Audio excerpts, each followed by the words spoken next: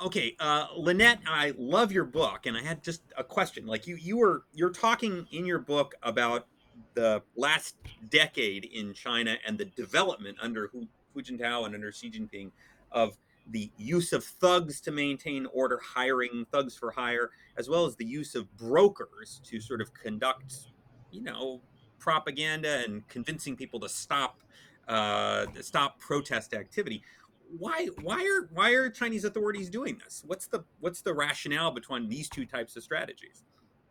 So the rationale is that we know that state repression, whether or not it is violent, often invites backlash and resistance because people do not like to be repressed. Period.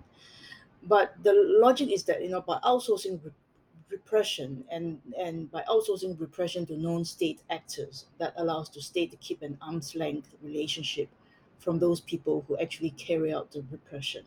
So for thugs for hire, they usually use very low grade violence such as intimidation, beating people up in the middle of the night away from the public's eyes, so that it's not in the social media when it is done successfully. So under those circumstances, it actually minimizes resistance as well as backlash. As for grassroots brokers, this is actually a very common strategy throughout China. It's prevalent. It has got a lot of Maoist roots to it. During the Great Leap Forward Cultural Revolution, Mao also mobilized a lot of volunteers and activists to do state policies, very ambitious state policies, not unlike today.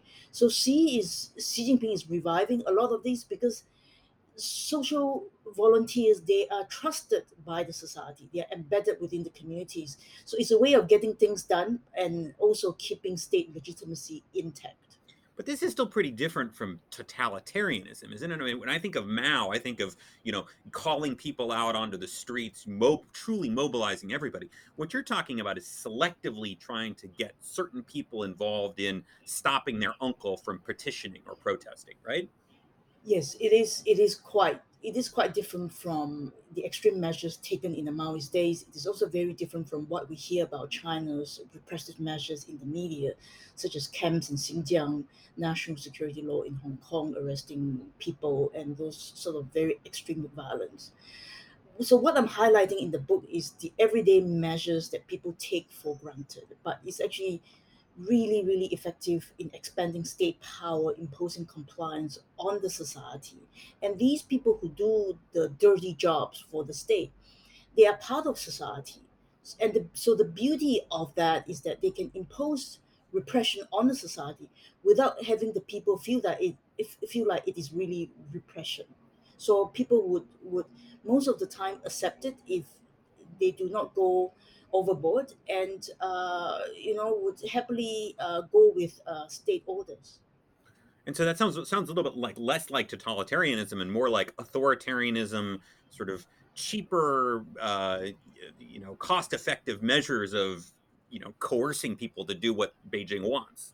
Right, it is cost effective. It is also a very smart style of authoritarianism, but there are a lot of scope conditions for this to work.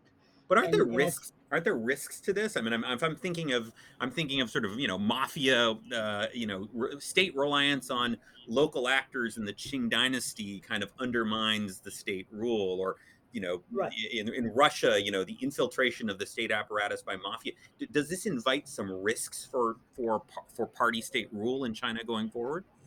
Yes, yes. If you use thugs for hire, these are ultimately violent agents. If you have no control over their behavior, they could turn around and hold the state in hostage, right?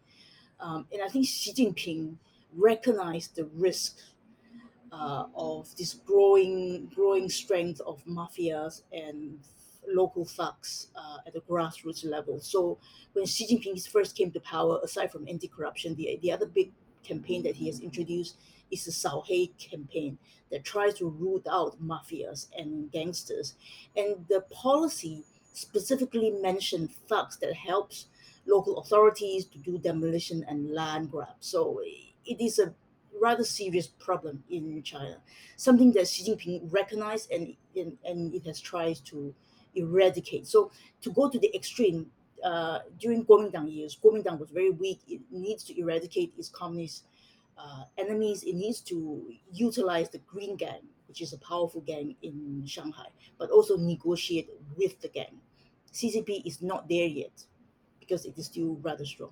So it's what you're saying is it's sort of the Beijing wants to use thugs to do its bidding, but it doesn't want a strong organizational force independent Correct. of Correct. the mafia doesn't get to organize. It just the Correct. low level thugs should listen to us, Right. not form Right. an organization of Right. their own. And most of the time they are fairly successful in keeping these people disorganized, so they could dismiss them when the jobs are done. So when we see in the recently Tangshan case, when a bunch of men beat up a woman, I mean, that is quite an extreme case, and I would think rather unusual, uh, given the wider scale. We're going to have to stop there, but thank you so much, Lynette. It was great talking to you. Thank you so much, Carl.